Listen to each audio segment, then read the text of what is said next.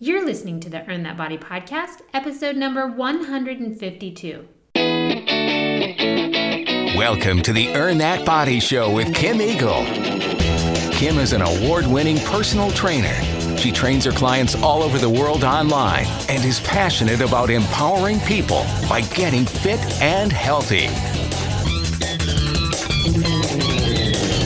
Hey everyone, this is Kim Eagle with the Earn That Body podcast, and I don't know about you, but there is a topic that has started to get me quite confused, and we're going to talk about it today. It's about oils. Which oils are you supposed to eat? Which ones are healthy? Which ones aren't healthy? You're supposed to use this with a high temp or a low temp, or not use it because it's toxic. So many different oils are on the market now. You know what I'm talking about. Olive oil, coconut oil, peanut oil. Well, I don't know about you, but like I just said, I was getting to the point where I was confused at which oil I should be picking. So I went through and did the research, and I want to share it with you so that you know what you should be picking and using for your food, when to cook with that certain oil versus another, and which ones you might want to avoid. All of that after this. And now, it's time for the Eagle's Eye on Health. These are Kim's quick tips, latest health news, or piece of weekly inspiration. In today's Eagle Eye on Health, we are talking about the sugar that's in fruit. And this is actually coming to you from a Consumer Reports article. They have an On Health newsletter.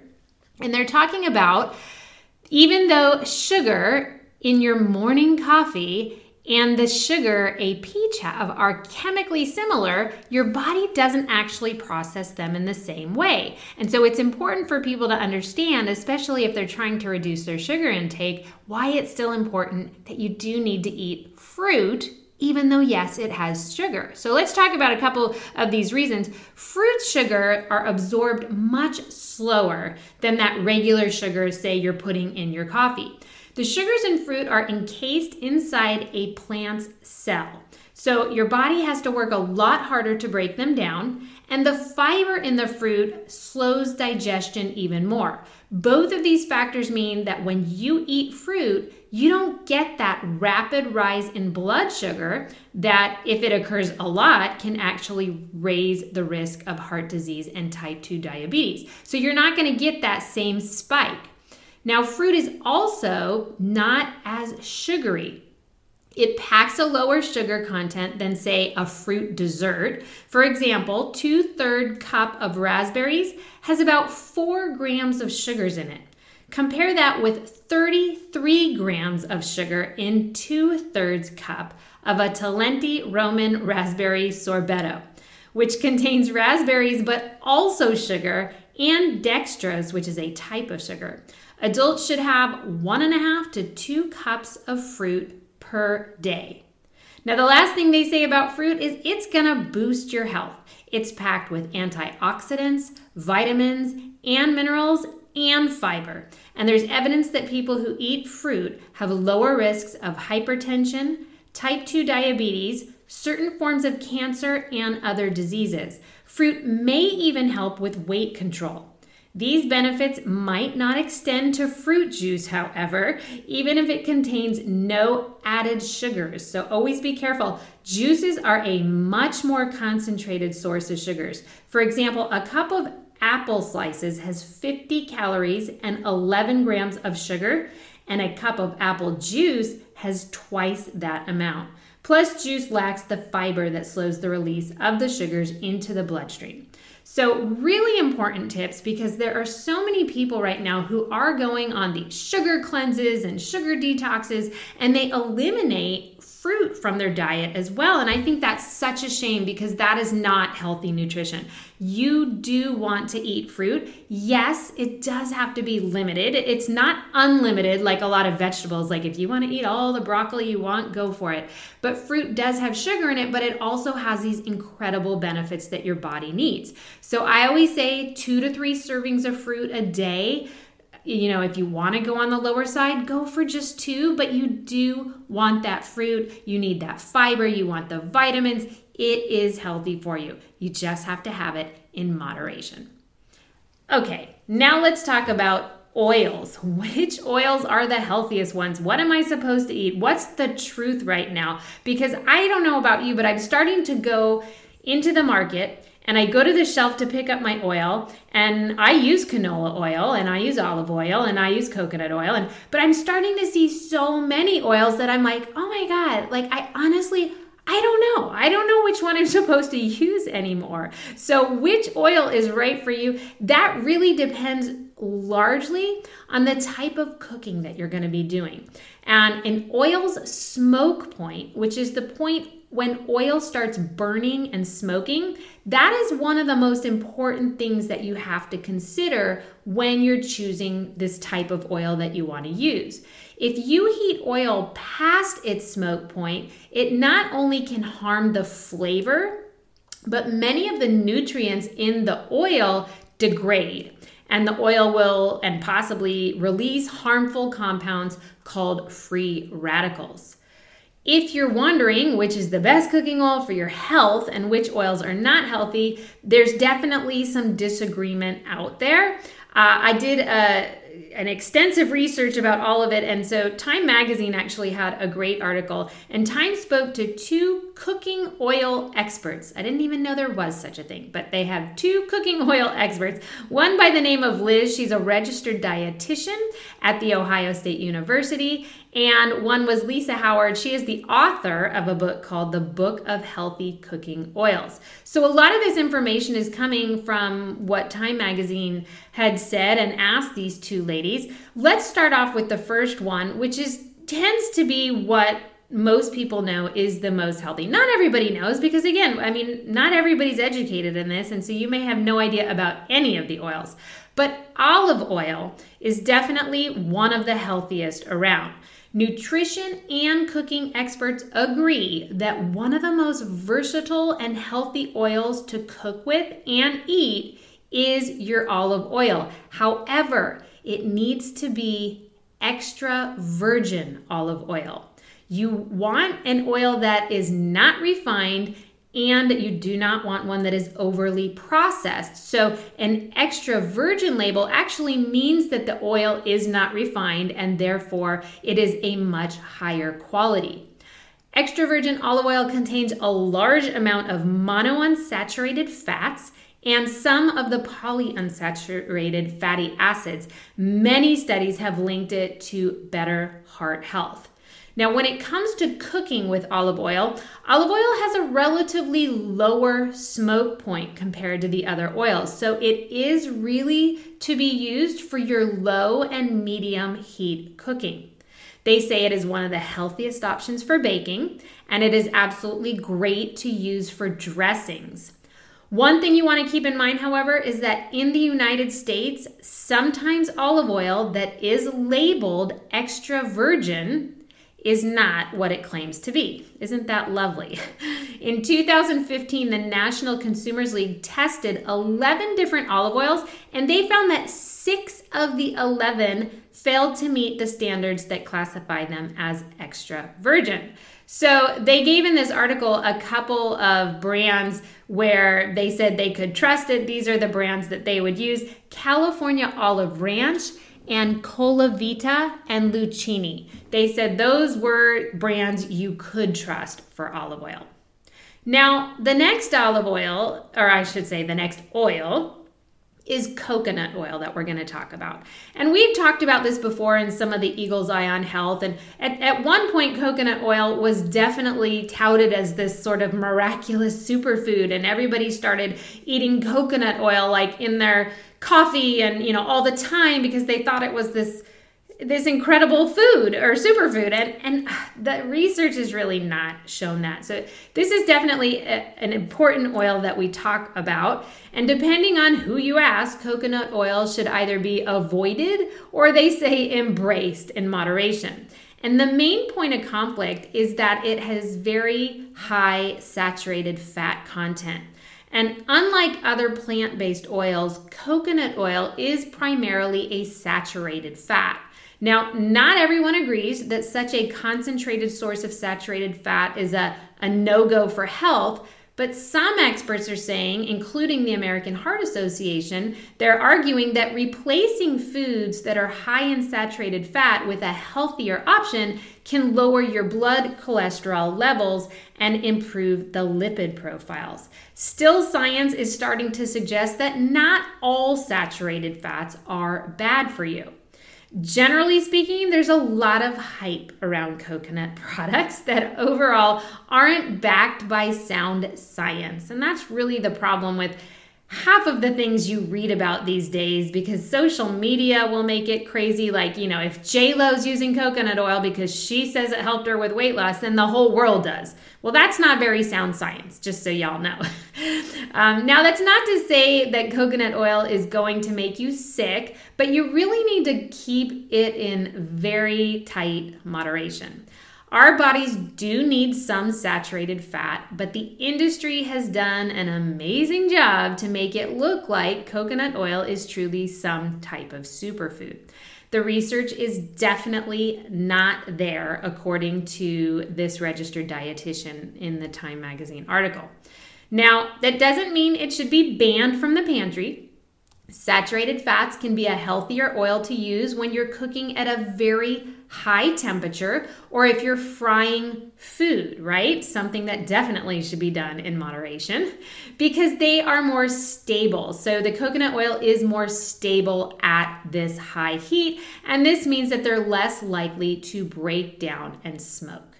So yes, you can use coconut oil. I would use it more when you need it for that high temperature cooking that needs to be done because it's going to be much more stable than your olive oil. You do not want to use olive oil when you're cooking at very high temperatures. But I really think you need to understand that coconut oil is not a superfood and it does still need to be used in moderation. Now, the next one is vegetable oil. The term vegetable oil is used to refer to any oil that comes from plant sources, and the healthfulness of vegetable oil depends on the source and what it's used for. And most vegetable oils on the market are a blend of canola, corn, soybean, safflower, palm, and sunflower oils. Generally, it is recommended to use olive oil if you can instead of one of these corn or soybean oils. You get a lot more health benefits from using the olive oil. Now, vegetable oils are refined and they are processed, which means not only do they lack flavor, but they're also going to lack the nutrients, which is why you want to use that olive oil. Vegetable oil is guaranteed to be highly processed, according to this dietitian. She says it's called vegetable so that the manufacturers can substitute whatever commodity oil they want. They can use soy, corn, cottonseed, canola without having to print a new label. Processed oils have been pushed past their heat tolerance and have become rancid in this processing. So some of these oils, especially palm, are associated with more degradation of land for production, according to the dietitian.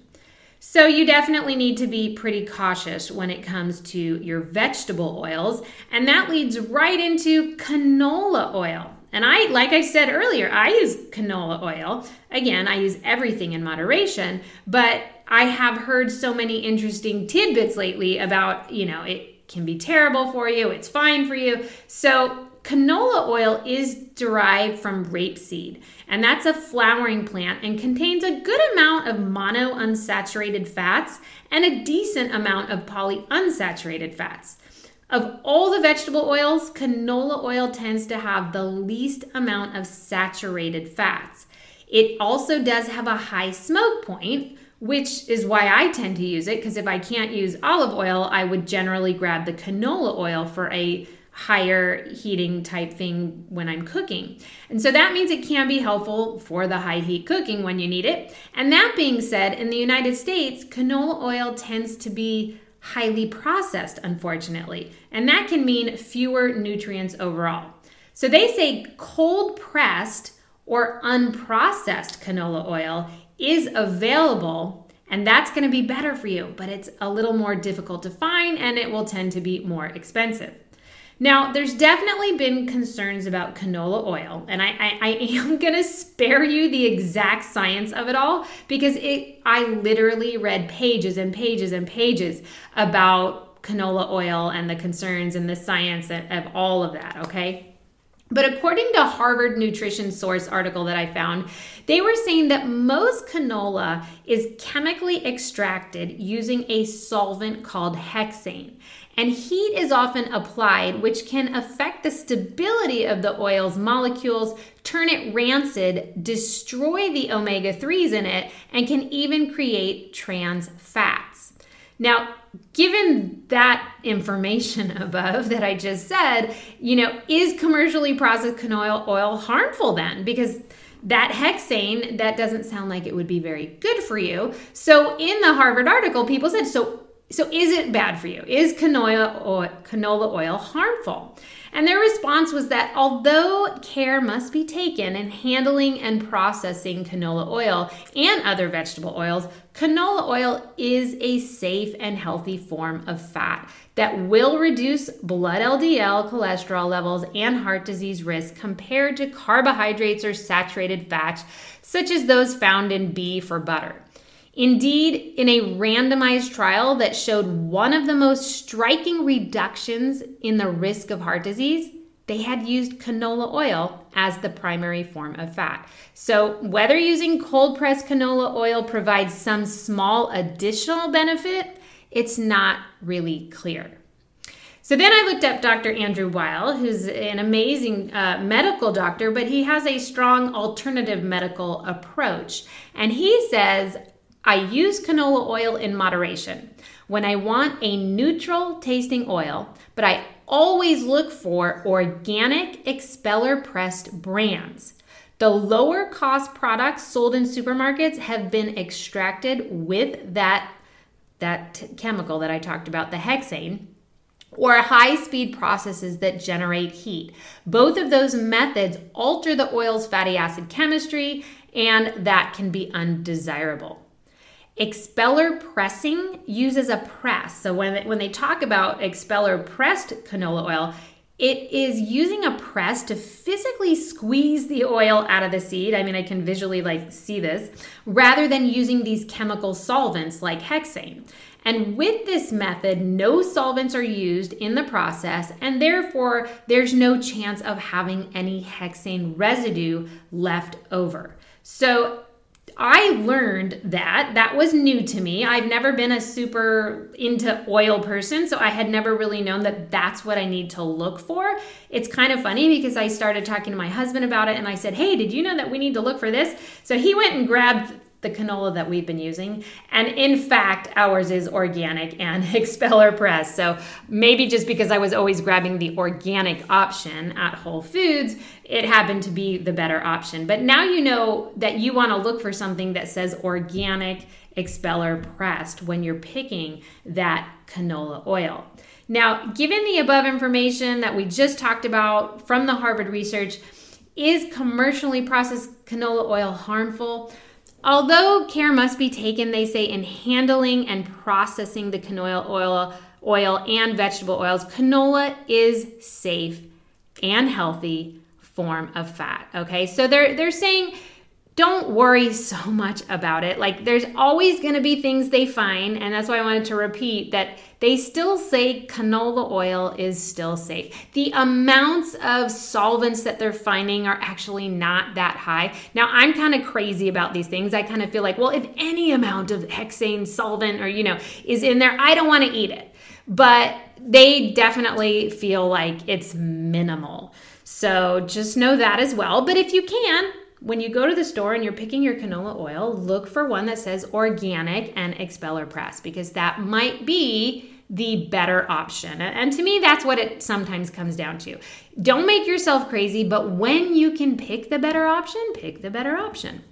Now, what about avocado oil? Avocado oil is a great choice. It's unrefined, like extra virgin olive oil, but it has a higher smoke point, which means it can cook at the higher temperatures, which is great when you can't use olive oil for that. So it tends to be good for the stir fries. It does not have much flavor, which makes it a really good option for cooking.